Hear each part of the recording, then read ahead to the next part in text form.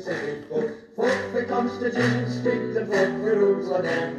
Wallfield, Nellfield, Manorfield and Canterfield. Lots of local stories that you may read in a ken. Hi, I've like today now it's me, Alan Smith. We'll be publishing stories out today's paper on Friday, September the 8th. So, last Doric Express for this week, and the front page of the paper today is not really a story, it's just a big headline and a picture of the train crash for, it's been in the news this week, they're up in court, Network Rail, and it just says this was not an accident, it was negligence, and it's Angere's Network Rail admits series of failings over fatal train crash, and firm facing huge fine after derailment which claimed 3 lives. So, well, it's been in the news obviously later on the day that the fine is £6.7 million.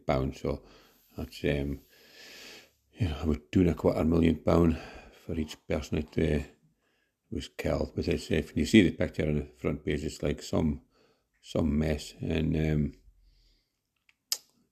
absolute disaster. So hopefully the folk will be able to get some closure now, and I reckon what'll happen with the compensation for the folk that was injured and the folk that was killed, but I think this is just what the firm's been fined for the things that got wrong. So, it's £100 million and they get to bring anybody back, which is,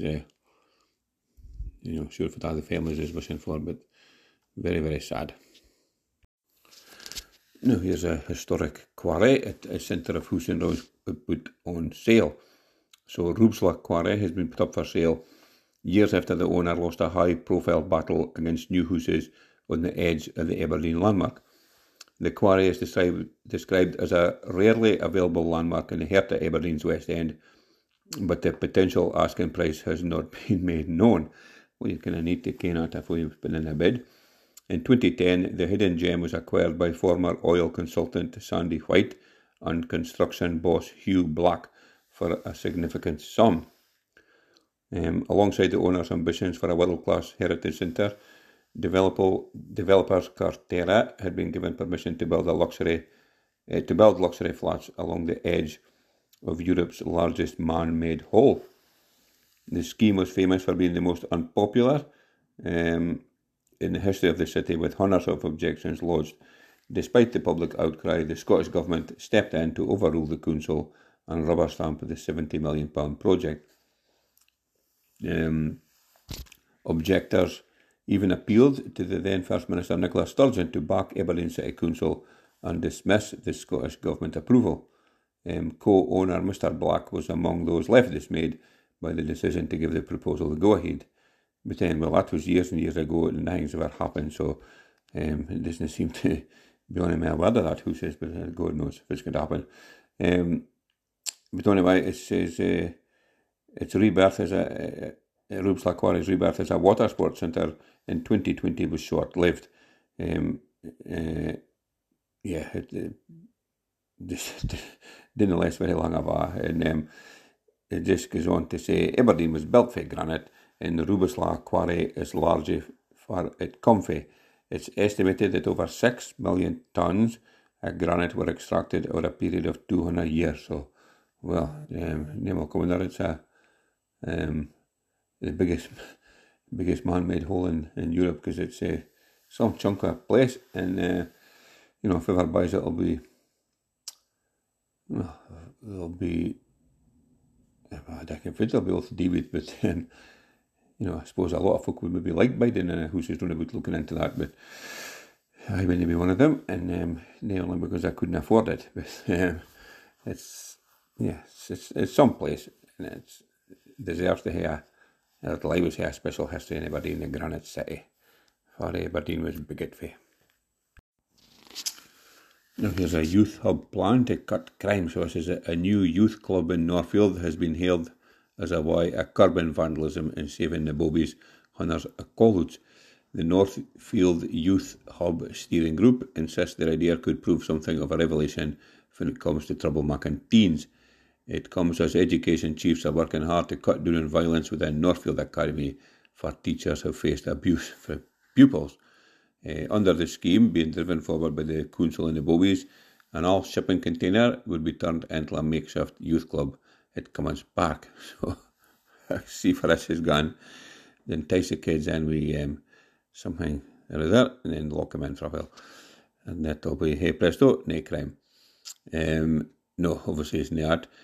Plans for a youth hub in Northfield were first explored back in 2021, and bobbies have now expressed their hopes that the hub would be a long-term solution to anti-social behaviour in the area. They had something similar in Maastricht. I said the Tesco Wood End store in the car park here, and it's been a big success, and it's helped to turn a problem area into a source of pride. In his first year at Bobby's College had found for about 700 to fewer than 20. Well, that is a big success.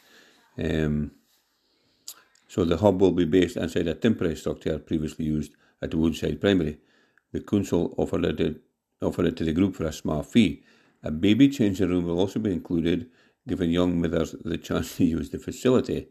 In the future, they like to add solar panels and a small wind turbine. So, well, good luck. Good luck with that. And they get pinched at Northfield, but I suppose you have to try. Now here's jobs lost as foundation cuts spiritual classes. So spiritual classes and workshops are to be cut, resulting in 46 folk losing their jobs at the Findhorn Foundation. It was announced yesterday that the charity will wrap up the programmes on September 22nd after more than 50 years. Bosses also plan to wind down current operations for October the 1st, resulting in 46 job losses. This comes after no alternative was found during a collective consultation process looking at cost-cutting measures.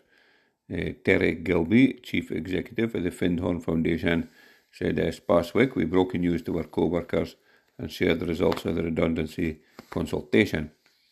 Good news is that the community, businesses and the visitor centre at Eco Village Findhorn at the park are thriving, and that we are actively planning for the future, determined to find new ways to serve our mission. So, well, that's a shame. So it's a beautiful, beautiful spot up in Findhorn, and stuff's been on the go there a long, long time. But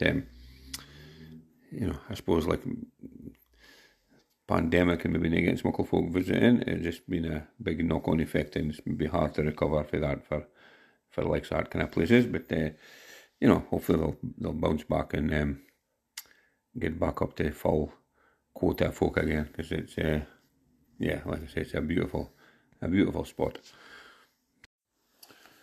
Now there's a tennis club's inflatable gets the go ahead, so this is amazing.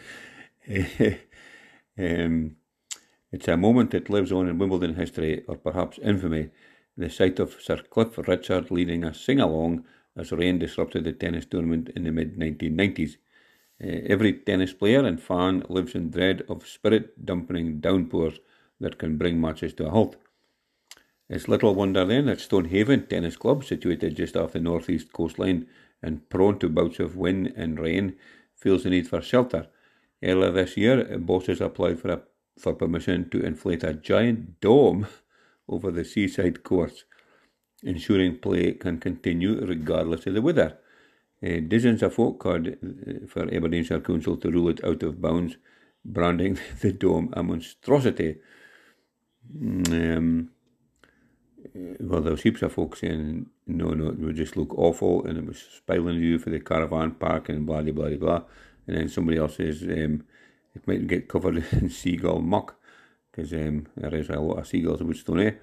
But then the council planner said it's somewhat of a marmite structure, so some like it, some kind of redeem it. A warm air blower would run to ensure the inflatable structure maintains its shape during use. And the environmental health folk says the noise for that wouldn't be a problem for the caravan folk next door. So that was health. The club revealed it can withstand winds of up to 150 mile an hour, so it should be just safe enough at Stonehaven, I would say. Certainly up the coast at Downies, that's often the case, 150 mile an hour wind. Meaning this means the structure could be used in our weathers, ensuring no games would need to be cancelled. So, well, crikey, what a nice that would be. I think it's a great idea, and I can see me having to join Stonehaven Tennis Club and get a few indoor games, get the old serve in motion back up and running, and fast again might be the seniors champion doing it Stonehaven, you never know. Now, just finish up with sport as normal, and the back page paper today is no assurances sought for Anderson, says Steve Clark. So Steve Clark has no sought any kind of guarantees for Elliot Anderson about the midfielder Scotland future. The Whitley Bay-born Newcastle United player for his Scottish Grunney has played at youth level for both Scotland and England. So he was called up to Scotland for the qualifiers against Cyprus in the match against England next week, but he pulled out after getting an injury. So, but Clark says, well, it's up to him if he wants to play for England or Scotland, he'll hit to muck his mind up. But anyway, another win for Scotland tonight. The game's finished now in time of DNS, and beat Cyprus 3-0 over there. So 5 straight wins. That's I think even 4 straight wins that happened in my lifetime. So a tremendous achievement, and it's looking good, looking very, very good for Scotland attending the Euros next year. But I'm sure Steve Clark will be letting nobody counter chickens before they're hatched, quite rightly so. But well played, Scotland, and tremendous achievement for Steve Clark. Until he'll maybe crack a smile at night, you never know. Now, that's me done for today now. So we publish stories out of today's Pressing Journal on Friday, September 8th, 2023. And another tremendous day of heat up in the Barrios today. It was absolutely plotting, just now a breath of wind and nothing on about. And even taking the dog out for a walk later on the night when it was getting cool and doing a bit, but still just very, very warm. So I honestly God, I think I could sleep outside some of this kind of nights, so just plotting. Well, anyway, thanks so much for listening to this podcast. I hope you enjoyed it. If you did, please make sure and tell a pal about it, and tell them the best way to catch us is follow us on Spotify, and then they'll never miss an episode, and they can listen to other aliens if they're that way inclined. In the meantime, thanks very much. Cheers now. Toodaloo. Fuck the Constitution, speak the fuck the rules again. Wallfield, Nellfield, Manorfield and Canterfield. Lots of local stories that you made in a can.